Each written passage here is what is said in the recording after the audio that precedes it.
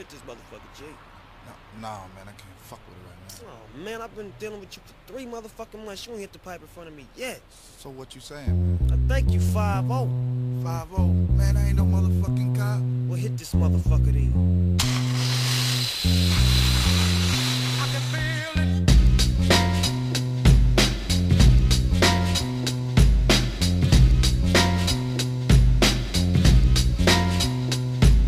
Tonight's the night I get in some shit. Yeah. Deep cover on the incognito tip. Killing motherfuckers if I have to. Filling gaps too. Let your niggas know I'm coming at you. Hey, welcome to episode 34 of the Draft Champions podcast. Today we got Matt Modica on the show. What's up, Matt?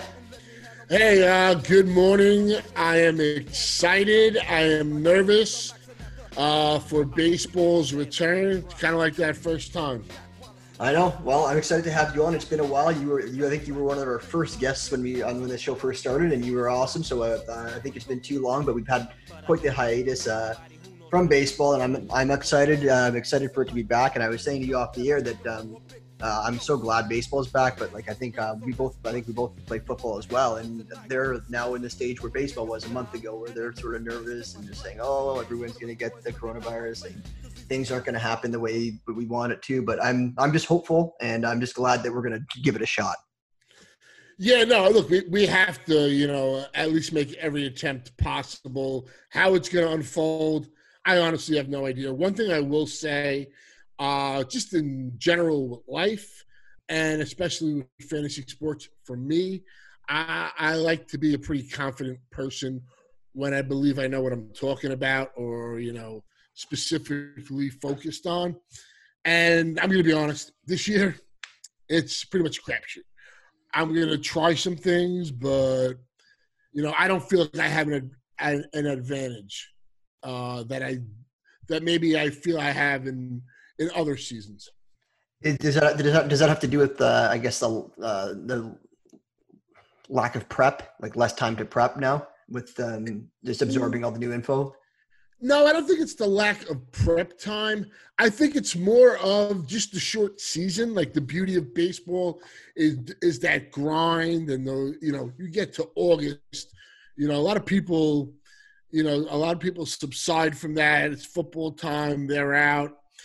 And the other key thing is the selective time when you receive stats over the course of a full season. It'll all work out for you.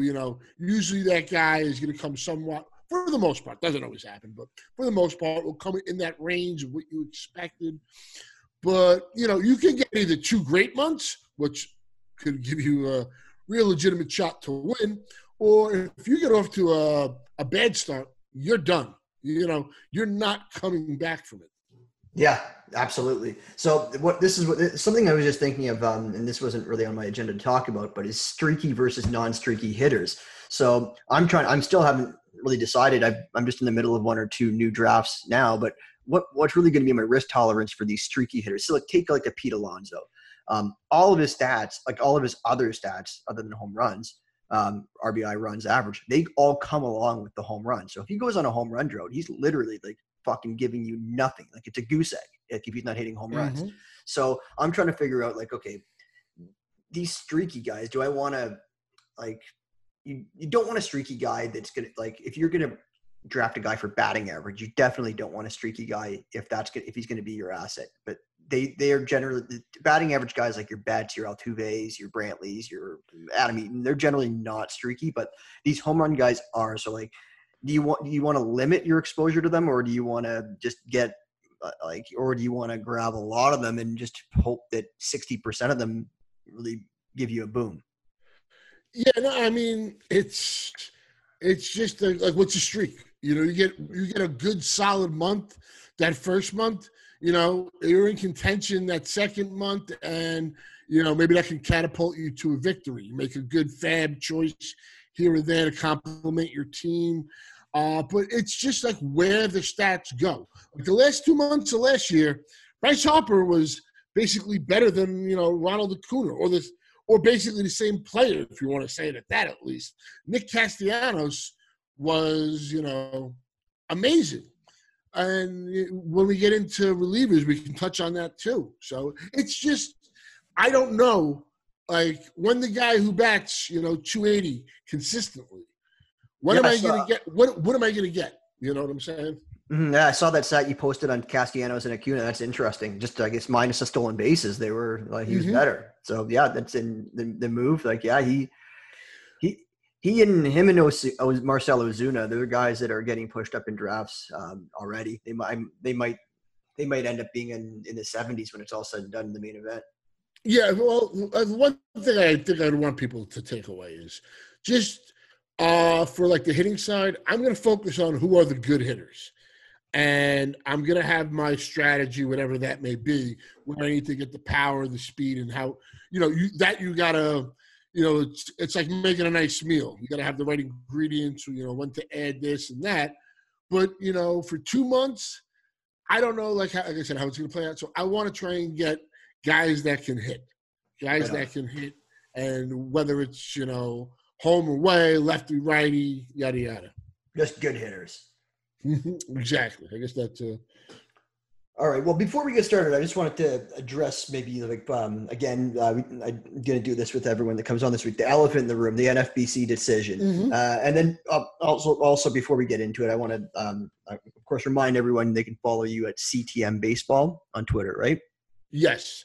CTM Baseball at Twitter. Is there anything else you want to plug or anything else that you're working on? No, I just the excitement for sports. I mean, right now it's been watching golf and betting on golf and playing chess versus my cousin. That's keeping me. Nice. No checkers? No checkers. I graduated from that a while ago. All right. Okay, so what do you think about the decision? What I said was I'm good with it. I'm happy with it. I'm going to join one main event, I think. And I'm, of course, done a bunch of draft champions. So what I said yesterday, and I'll say it again just because you wouldn't have heard it yet because we haven't put the episode out, is I'm okay with the decision. I think they came to a good, like an acceptable final solution. However, I was a little bit surprised about I would have thought they would have kept the RotoWire onlines and scrapped the DCs. But that's just me. Like I was just surprised. I don't mean to even cut you off, but no, I would have preferred that. I would have totally been on board with that. Look, it was a no-win situation for them. I've long been a staunch supporter of the NFBC, whether if I had a radio show, columns I've written, whatever, Twitter. I think it's fantastic. I want it to survive.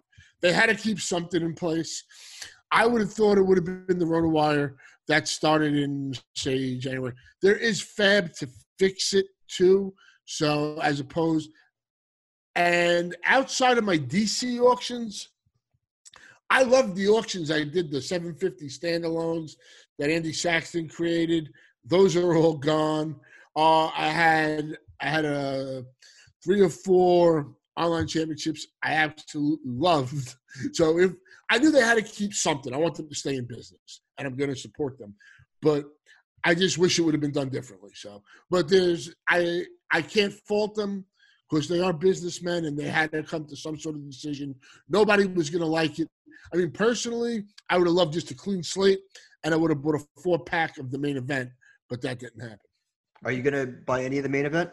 I will definitely do at least 1, most likely 2. And the reason I'll do 2 is I would kind of like to maybe next week, those first couple. I think getting in that is just, it's like the new frontier. There are, old ADPs, or you guys are doing draft champions now too. I just, kind of find that intriguing, but I definitely want to do 1. If I only did 1, I want to do it as close to the season starting. Because, I don't know what's going to happen over these next couple of weeks. So, yeah, I'd like to get in earlier too, just before all the ADP and everyone sort of. I want to be able to capitalize on the things that I hope to be, I guess, market efficiencies right now, and then because those go away as the drafts go on and stuff like that. I mean, yes. I'm seeing it right now. I'm in the last the red draft champion second chance right now. There's a couple like Mike Mager, Cha is in there, Fish. Yeah, great players. Yeah, There's a couple of great names you mentioned there. Yeah, so we're around 14 now, but I couldn't pass it up because you're like that red second chance DC. There's 15 leagues that are drafted in that red DC, like the red category, and they're cutting it off after that. And 14 of them were drafted before all the decisions were made. So this one league has a huge advantage because you're drafting against 14 leagues that were drafting when no one knew what was going on. So now you know like the 60 mans, the 30 mans already. So I couldn't pass it up. So I'm doing it. But there are some good players. But like you're seeing the closers go earlier. I think we're jumping ahead a little bit, but like it's not too. What you're seeing is not so much not too different from what you've seen before. I see Mike Clevenger went 1.13. So that's high. I mean. I personally, like 113. You're saying he went? 13th pick of the first round. I don't have a problem with it. I mean, if you I don't. He's got healthy now. He had the time off, and when I initially did my starting pitcher ranks, he was my SP4. So I'm not against it. I'll say that. Yeah, he went the SP3 here. Yeah, no, it's just interesting to see. So I think we can get into a little bit late if we get some time, but yes.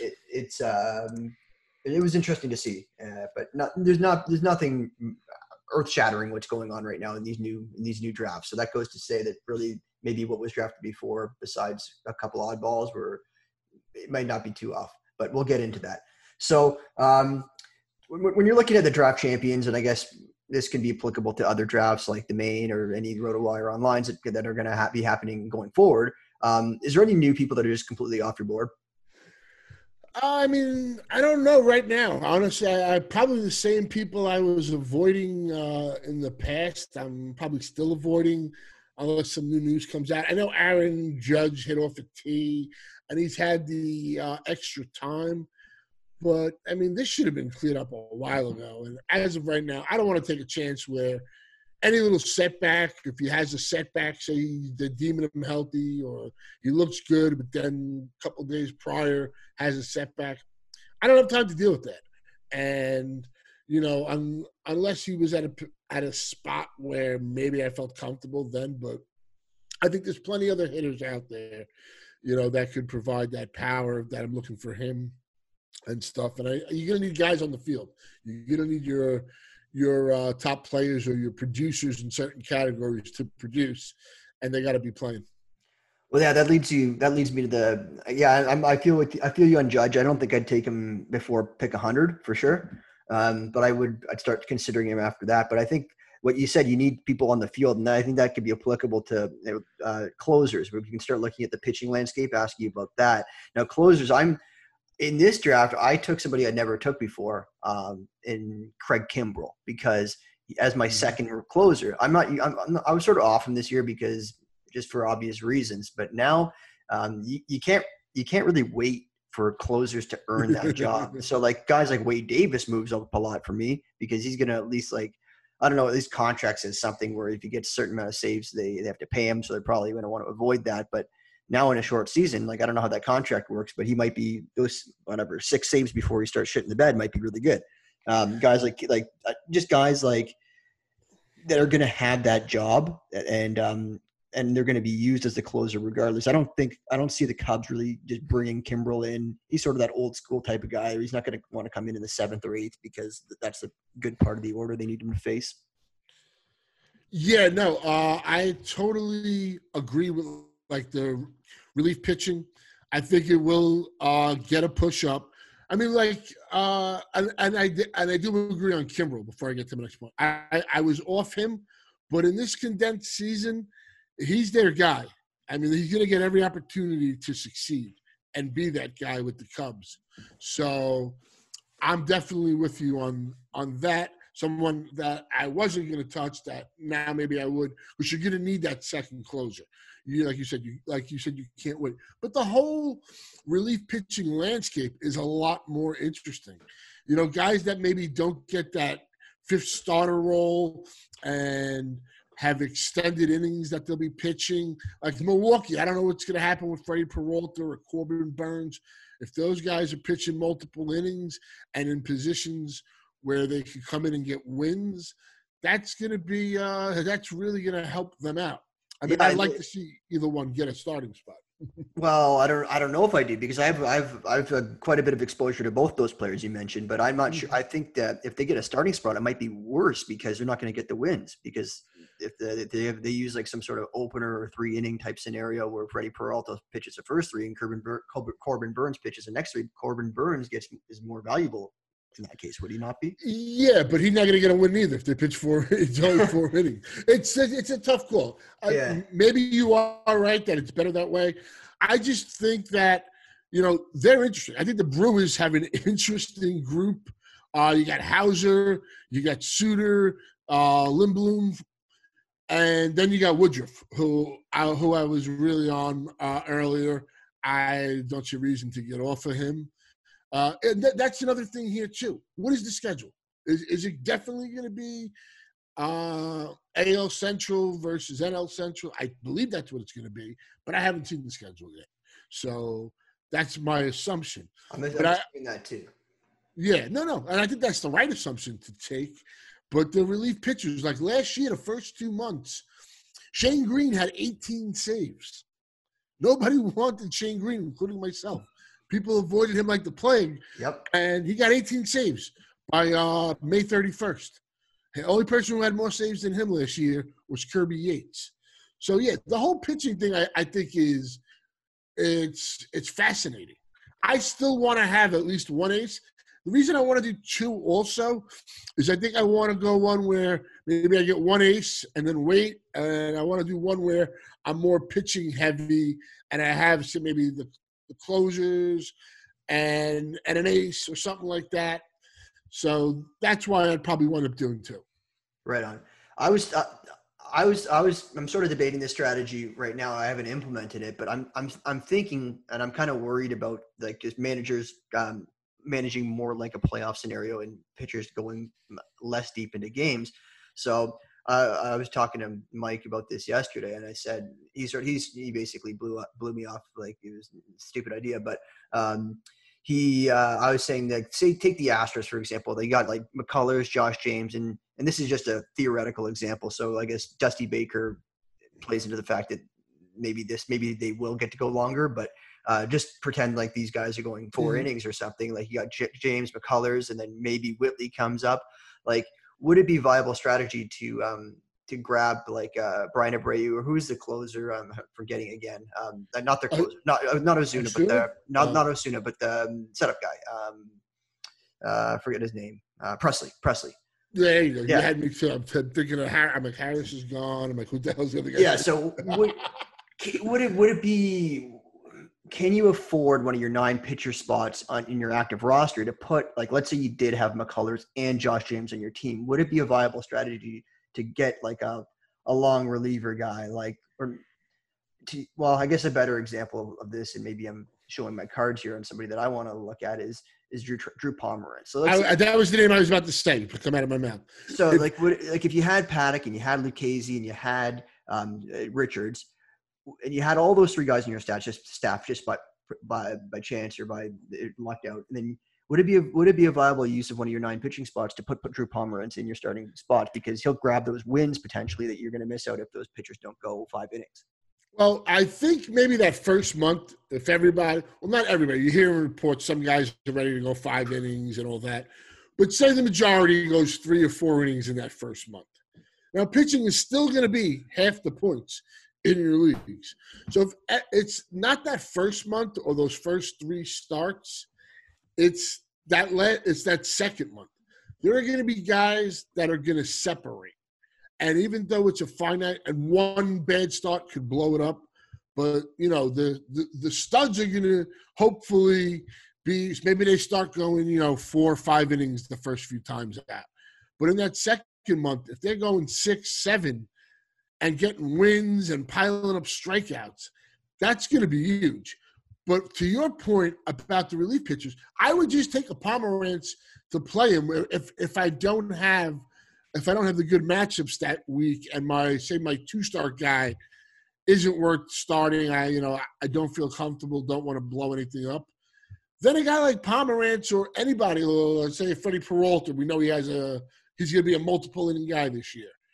So those guys, I think, do have roles. Like, you can't have too many guys in like waiting, or like you really can't do a handcuff this year. I don't think. Maybe with a 30th round pick on a guy that's sketchy, but I don't really see how I'll be in the handcuffs. And I think we'll definitely see that second closer and the high end closers in general just move up a bit. You're seeing it now, and I think it'll only get closer because people want to bank that in. And closers on good teams too. Yeah, I'm seeing that now. Like I said, I'm in that draft champions second chance. The last one in that red category I'm seeing Hector Neris in the 6th round. Actually, that was he went before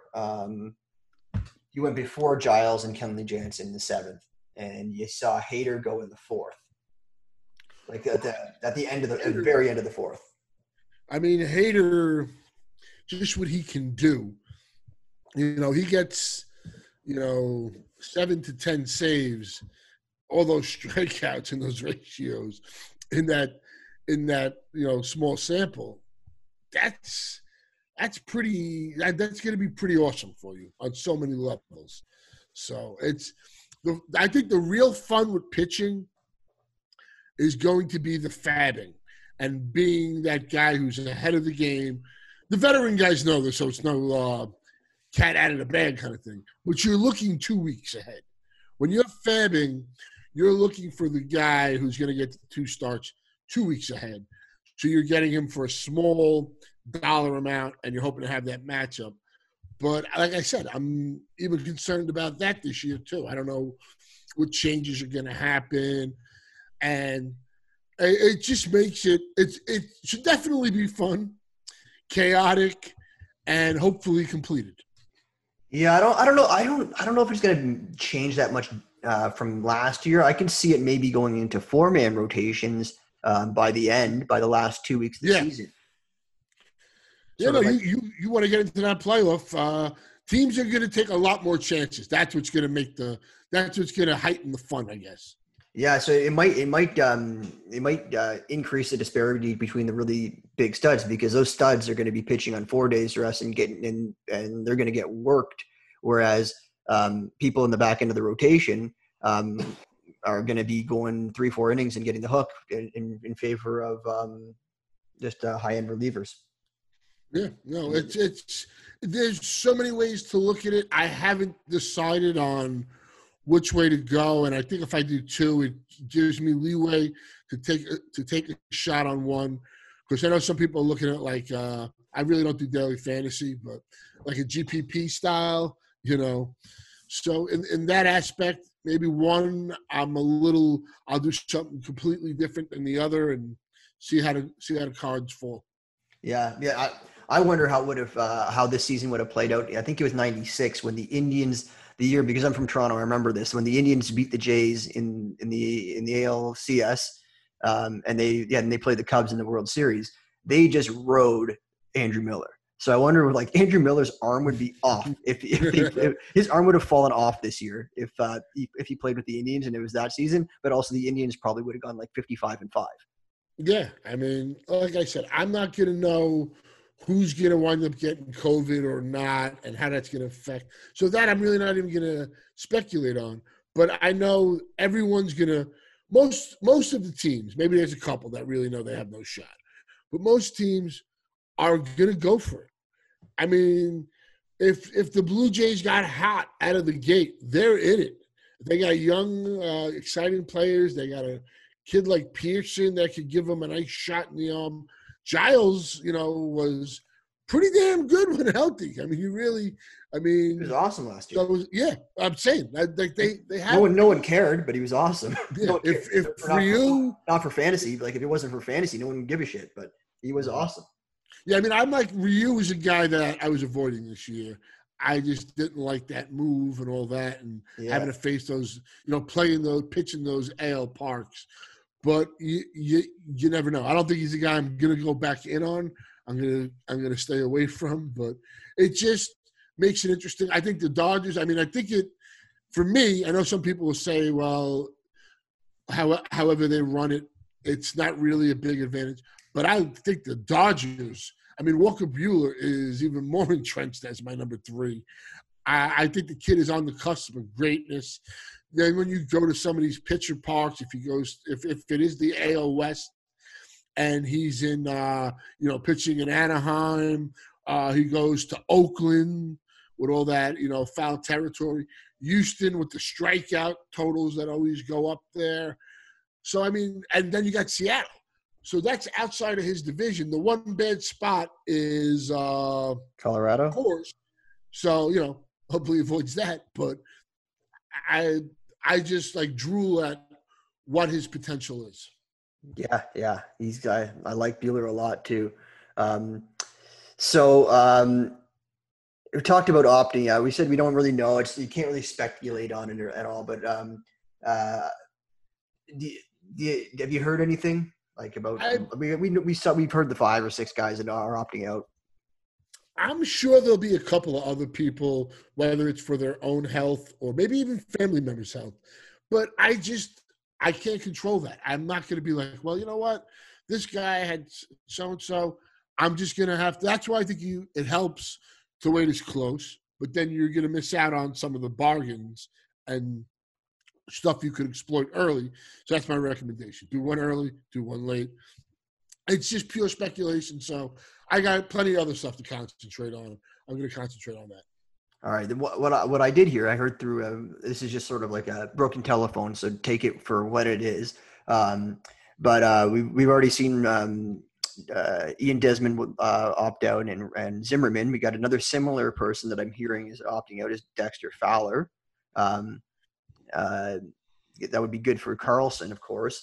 But also for the same person, and take it for what it is. I also heard that along with Fowler, Jack Flaherty.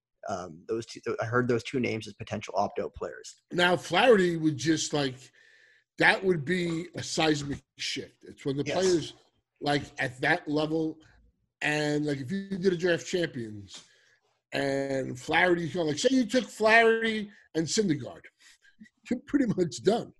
You're not recovering from that 1-2 punch. Maybe you have one of them, Syndergaard you took, but you have some guys and you drafted, say, really kind of hopefully shrewd in those 2030s with guys like Wright and Ponce de Leon and the Mills, those names. But if Jack Flaherty, I'm going to have a hard time believing, of course.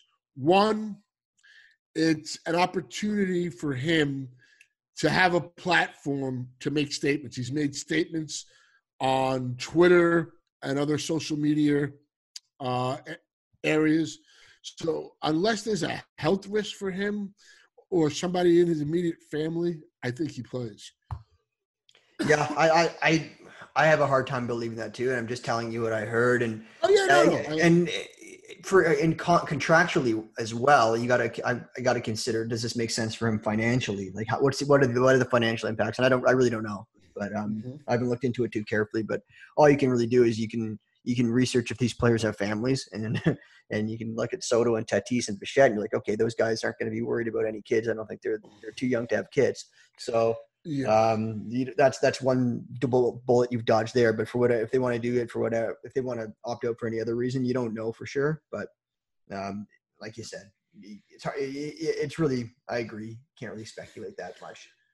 And I think we touched on this already. Just looking at the parks and the schedule. A lot of what a lot of people are saying is the AL Central pitching really really gets a boost because of their opponents, obviously. But what I think I mentioned this to you before, AL East hitters, particularly the Yankees and the Rays.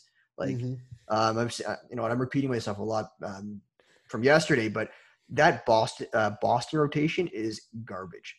Yeah, I don't think people are giving it enough credit of how bad it's going to be. Obviously Baltimore's bad, and then Jays are below average.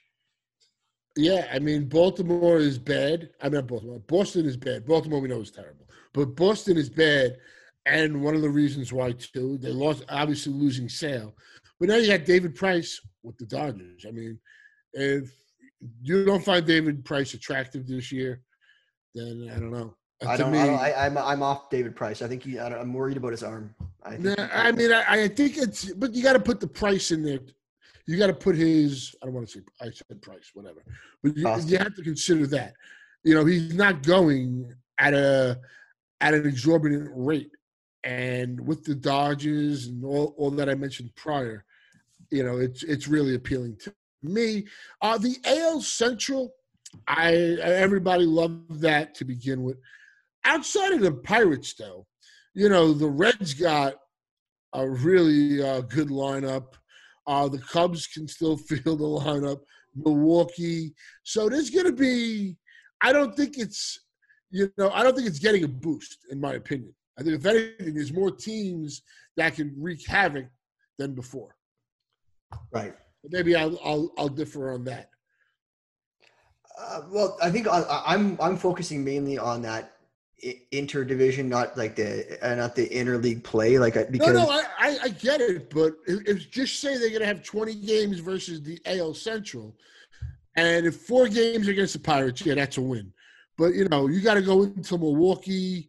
That's a house of horrors at times. Just ask Louis Castillo. Louis Castillo's ERA in that park and outside of it is like 2 different worlds. Really? Yeah. So, but the thing is, if you're a Cleveland pitcher like Clevenger or Bieber, like going into Milwaukee, you're playing Milwaukee 8 times. You would have played them 4 times you would have played them 4 times regularly. You got one, but now you're just doubling the games you play against them, which is not really 4 extra games. It's 1 more start. I'm just looking at it where, whenever one year you play the West and things get more spread out. Now we kind of know. I'm just saying, I don't think there's offensively, the Cubs, the Brewers, the Reds. These are some good teams. They got some good hitters. Cardinals. Yeah, I was thinking about that too. Yeah, it's a solid division. The NL West, the AL. The NL Central. Who's a sleeper guy? Like a guy that could really be one of those power beasts. The guy in the Cardinals. His name slipped me. Not Colson. The other outfielder. O'Neill. Like a guy like O'Neill, he has a hot month. That guy could be a game changer. If Dexter Fowler, say, opted out, and you got the DH and you got these spots, like Matt Carpenter is perfect for the DH. He's a man without a position and all that.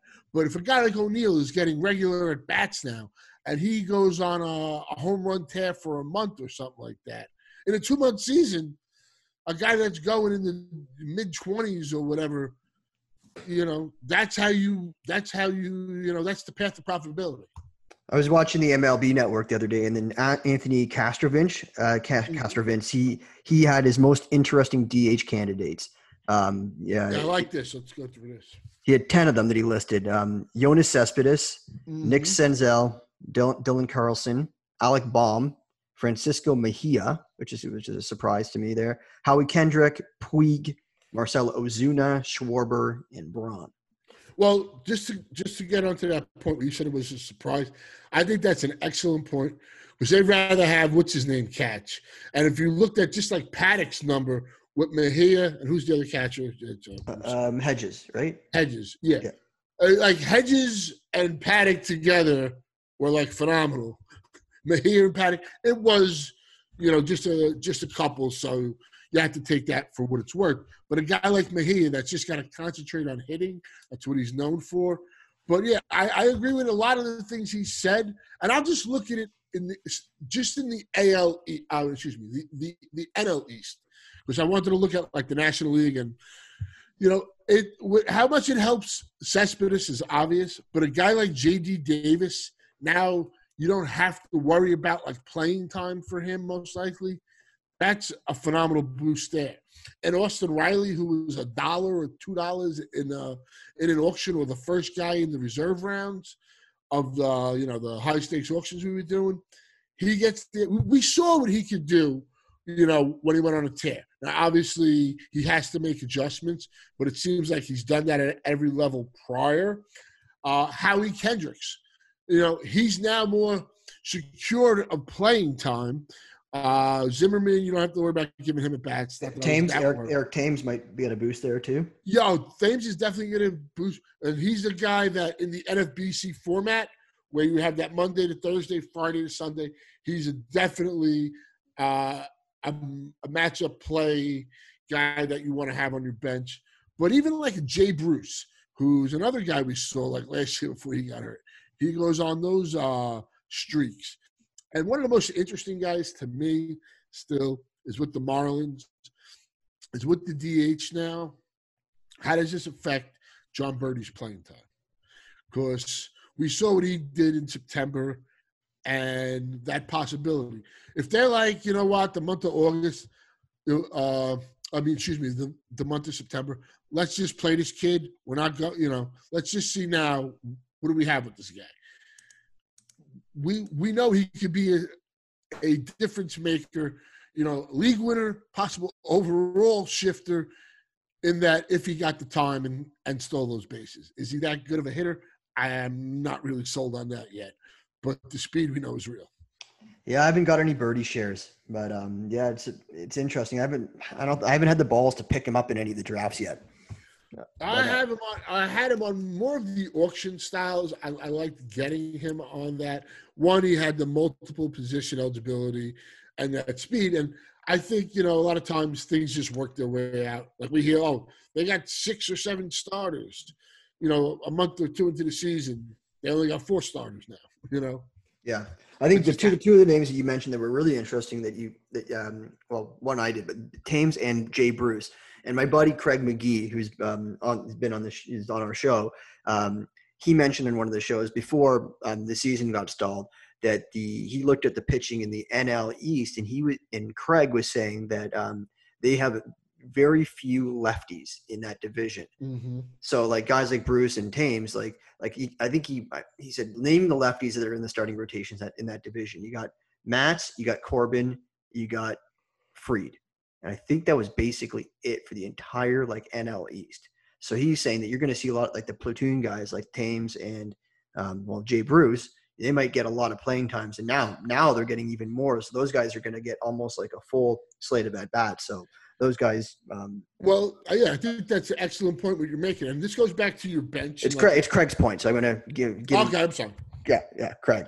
But just going back to NFBC and your 7-man bench.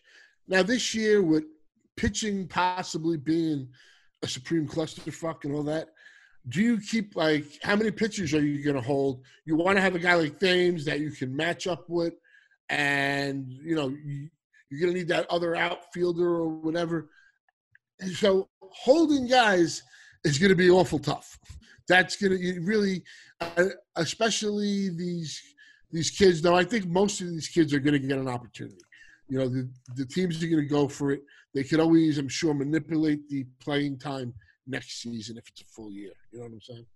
So yeah, that goes. That's a good segue into the next question I had on the prospects. Who do you like? I guess has anything changed in terms I think I mentioned Carlson, and I'm big on Gore and Spencer Howard. Those 3 guys are the obvious ones, and then we did allude to Baum, but those are just 4 names. But what are your thoughts on prospects this year? I think Baum gets a significant boost with the DH there. Joe Adell is a wild card to me. Does this kid get the chance? Do the Angels just say, you know what? It's 2 months. We could steal something here this year. We all want Mike Trout in the playoffs. So in a 2-month season, I think you got to just go out there and try your best. Now, I know he's got some things he needs to work on, but, if he got that opportunity, I'm going to be really happy. I know I drafted a lot of shares. I know a lot of teams are gone now, too. So I don't even know what the hell is left as far as the past. I'm really more concentrating right now on the future. So, yeah, the other guys you mentioned are obvious, like a Nate Pearson. He comes, Toronto's like, you know what? Let's go full bore with this guy. Or maybe they start using him for multiple innings out of the bullpen.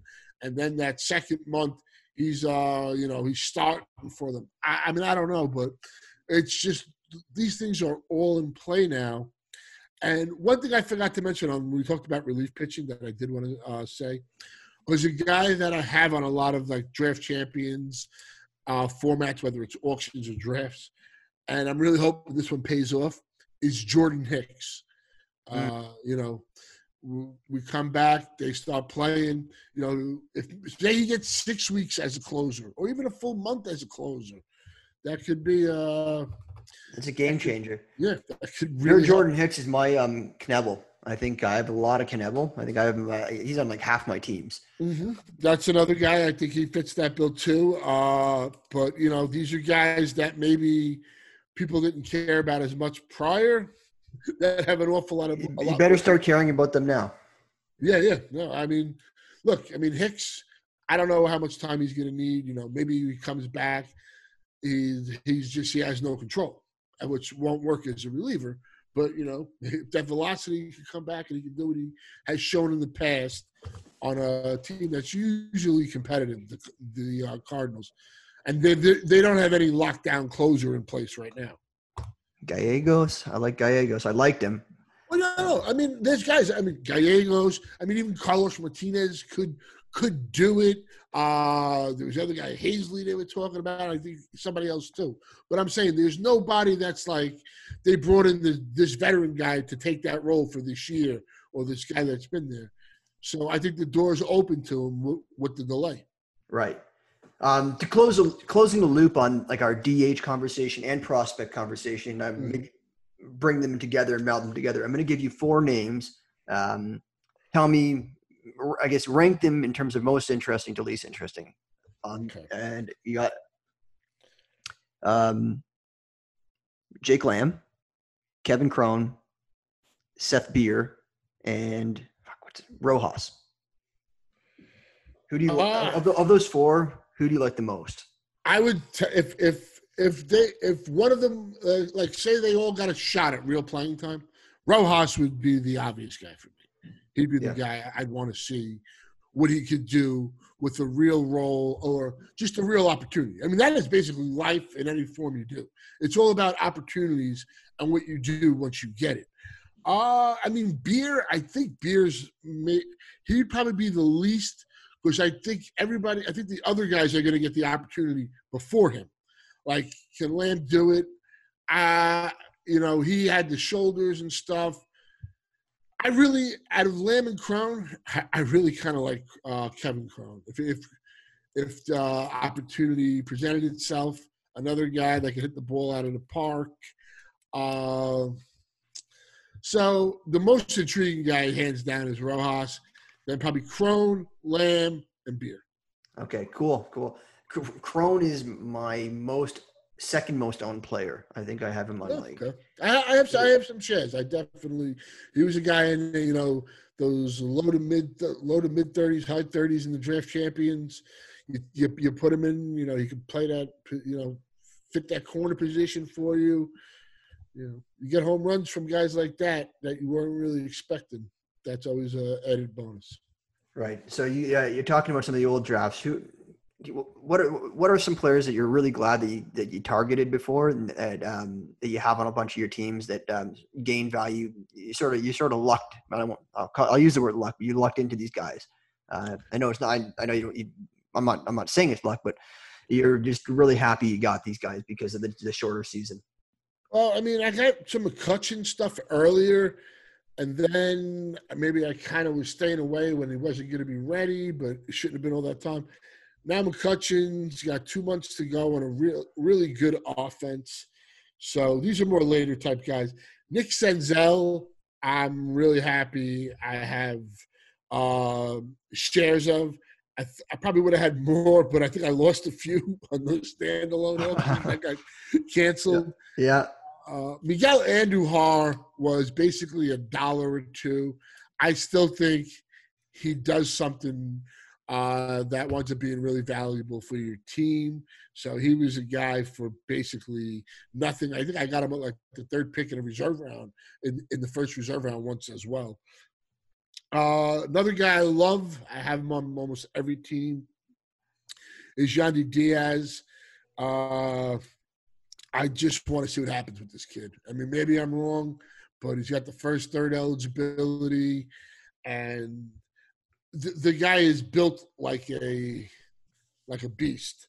And if that, you know, we saw it like Josh Bell and players like that, a little bit of a loft angle. That home run ball, I think will still be in effect this year. Maybe if it was a regular season, it might not have been, but chicks dig the long ball. Everybody else digs the long I ball. like that. Yeah, Baseball wants viewership to be, and which is going to be, I think, anyway, because nothing else to watch. yeah, But exactly. baseball just wants everybody involved. Yeah, So baseball's I going to be think the first one's back. And one pitcher I'll give, I mean, I can give a few pitchers, but I'll just give one. A guy who Rich Hill? obviously, well, it's definitely Rich Hill season. That doesn't even got to be said. If you follow me on Twitter or you know anything about me, it is definitely Rich Hill season. Love him. But Austin Voigt with the Joe Ross opting out, I mean, I think he would have had a more of a influential role this season than Joe Ross anyway. I think that was just a matter of time. So I think a guy like Voigt really and one thing to pay attention to is the Atlanta Braves rotation. Something I want to be involved in. But how does it play out? Does King Felix, get that shot? How long of a leash would he have? When is Cole Hamels coming back? Which they got the guys. I mean, Kyle Wright, somebody I'm really intrigued by. Even Newcomb has shown some stuff. I really like Fried. So there's those three guys right there. I think Soroka gets shit on way too much by industry people. I think that's a mistake. This is a kid who's a baby. He's done things that, guys that are going to be going into the Hall of Fame were able to do at his age. Not a lot of people did it at his age. So for all the people that say his swing and miss sucks, there's a couple of guys on a list with him, and it's a very impressive list. So, I mean, Braves obviously there. The Mets, a guy like Steve Matz. What Steve Matz are you getting over 2 months? I think is really going to be an interesting watch. He kind of had that Strasburg syndrome when Strasburg was younger. If like a guy made an error or he didn't get a call, he melts down. He's had horrible home versus away splits. Been really amazing at home, terrible on the road. Can he put it together for 2 months? I don't know.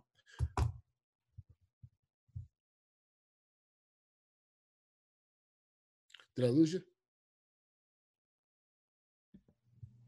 Got me here? Yeah, there. here. Oh, sorry. I just realized I had to mute by accident. Okay. I'm saying that Matt's he's going to get more shots at the Marlins for sure. And he's definitely interesting and one of the only lefties in that division. Yeah, and I mean Marcus Stroman, I'm a Met fan. Everybody probably knows that anyway, but I'm a Met fan. But when it comes to high stakes fantasy, I want to win. If the Mets win, I'm super happy. I'm going to be pulling for them. But Matt Modica comes first. The Mets come second. That's the attitude you should have. I hear you on that. Okay, in less happy news, who are you? You're like, oh shit, I shouldn't have drafted this guy. Now he's. That's simple. That's so simple. A guy I was on that train. I was one of the people driving it. It's a shame because I wanted to see what would happen this year, and that's Noah Syndergaard. I thought he could make that Garrett Cole transition, the same age. He had, and it's just not going to happen. And I have a lot of shares of Syndergaard. That's another reason why I was a draft share. I have draft champion shares of Syndergaard. I don't have him in one auction league. I didn't have him once, but I took him in the draft champions lot. It was like 4th round or whatever. 5th.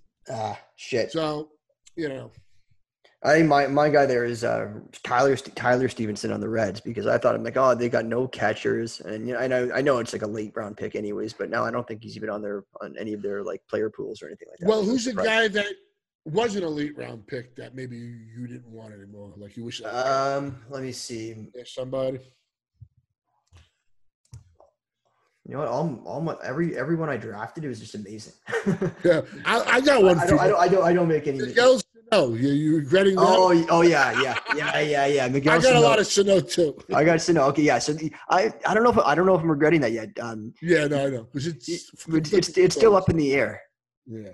So I'm not sure. I just wanted to bring that up. What do you think he's going to? I asked Mike DeMouth this. I'm like, do you think he's going to? And Mike actually said that when I spoke to him yesterday, he's like, he's telling me that Sano is going to be an enormous bust this year. That's what he thinks. But he wasn't gonna speculate whether or not he's gonna be on that restricted list.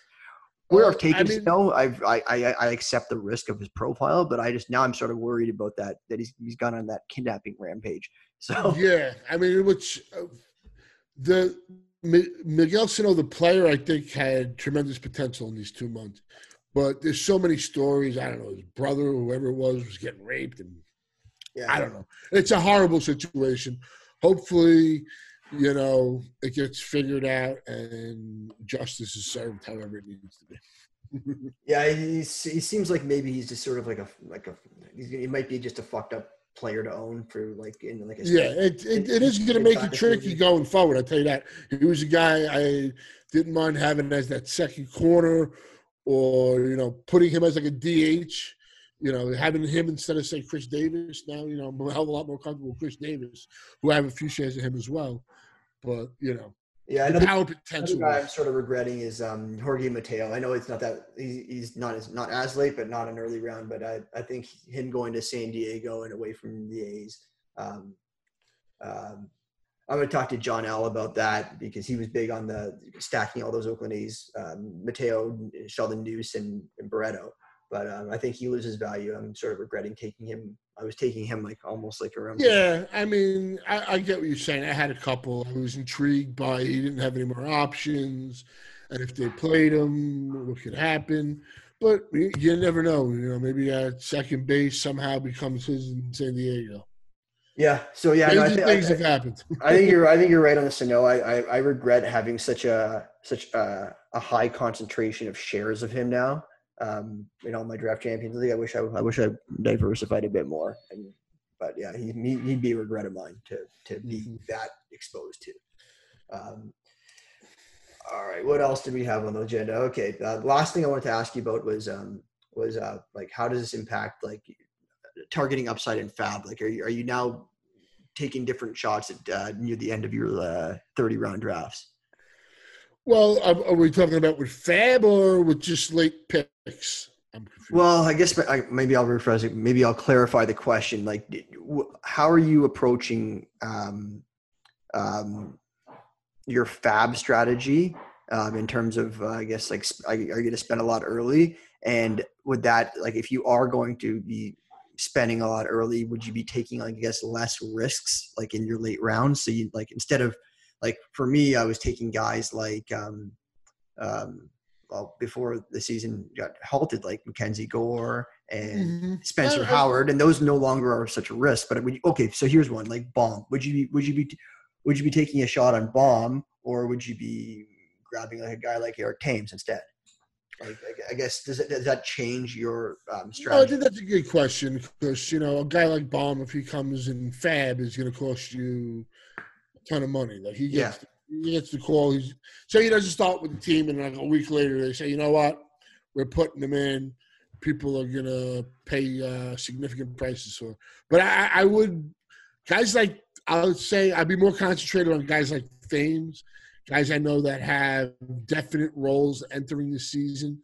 If I can stash, say, one of those guys later in that round, say 27 to 30, if I can keep one stash on my bench, I'm going to try and do that, to save me from having to blow all that Fab money and stuff like that. Because you want to have some money if you're really going to be competitive in if you're going for the overall. You're going to want to have some money those final 2 weeks. I have a hard time doing that. I'm not going to lie. I do like to spend early and often. And if I think it's worth it, I'm going to take that shot, and hopefully I'm right. Are you going to? I think you maybe alluded to this earlier when we were talking. But for closers, are you going to be taking stabs on a guy like Hazley? Are you more or less inclined to take your last bench spot on sort of closers when waiting? Because they're going to be probably expensive. Not going to have any they're always the most expensive guys to grab on Fab. Yeah, I'm probably not going to have any handcuffs. I'm going to try and get my closers. It's just too short of a leash. And how many closers do you want in a DC? How many closers do you want to end the draft with? That have the job, 2 or 3? I mean, the DC is different. I'm just focusing on the main event right now.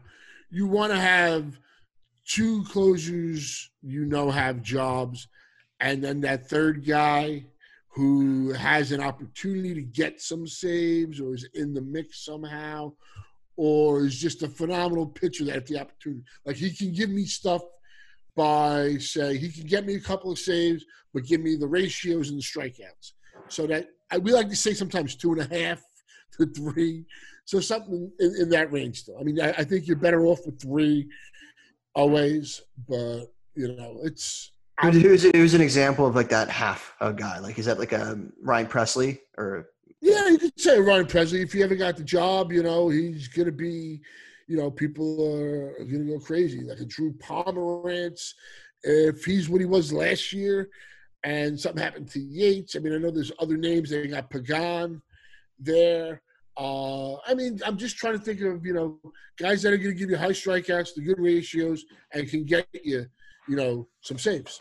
So I read, I think yesterday that Jordan Hicks is going to start the season on the DL. Yeah. So that's, I think, is the DL still 15 days? I don't even know, but that's 25% of the season gone. Yeah, that's true. So he's more of like a late guy. He's somebody though. I would, you know, if he's there in those last couple of rounds, and say he's going to miss the first 15 games, okay, that's fine. But, you know, if that's a lot of time. That's a lot of time, though, this season. I understand. But taking him or taking a guy that, you know, like Aaron Bummer, I'm not going to draft. I'm not drafting an Aaron Bummer in 30 rounds. I'm not high on what's his name as the closer, but I'm not going to take an Aaron Bummer. But, I mean, that's more for, like, the DCs. I have a lot of Jordan Hicks in DCs, so I can't make any changes there. But if he gets a role – you know, if he gets that job back the last month, saved 7 games, that changes me in my pitching standings significantly. Cool. All right. I think somebody I would fab on. Like if he was back, looked good and all that, and he went undrafted or somebody drafted him and he cut, and it looked like he was going to get that opportunity back, I would be aggressive on. Right on. All right. Well, I think that about wraps up all the questions I had for you. Again, Matt Modica, one of the great guys, great follow on Twitter at CTM Baseball. Really, I guess if you're playing these NFBCs, you're a must follow. I'm confident saying that. Great guy. Love having you on. Thank you for coming back on. Really, I just thought it was fun to talk to you this afternoon. Well, thanks for having me. I love what you're doing with the pod. Good luck this season. Let's pray baseball is back, better than ever, completed, all that good stuff. We just need sports in our lives. That goes for football, hockey, basketball down the road, and all that stuff. So hopefully good things. Yeah, I'm excited for some happiness to come, and it's going to come from sports. That's for sure. So again, thanks very much. Message me your request for your intro and outro song. Because now it's a new thing we're doing, so we're fading in and out, and then we're letting the guests pick the song. Mike picked "Highway to Hell" yesterday, so you can think about it and you can get back to me. Sure. All right. I'll hit you up with that.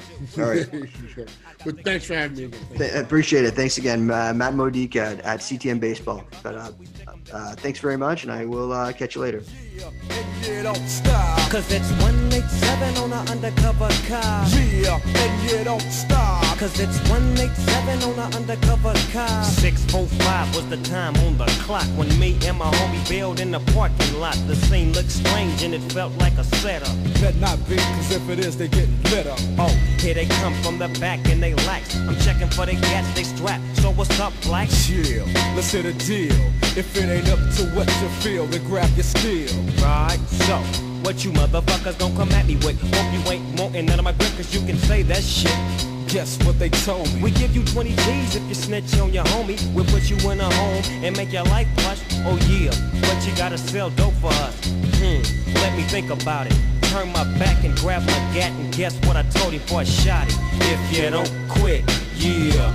If you don't stop, yeah. I'm letting my gat pop. Cause it's 187 on an undercover car. Yeah, and you don't stop. Cause it's 187 on an undercover car. Yeah, and you don't stop. Cause it's 187 on an undercover cop. Yeah, and you don't stop. Cause it's 187 on an undercover cop. Yeah, and you don't stop. Cause it's 187 on an undercover cop. Yeah, and you don't stop. Cause it's 187 on an undercover cop.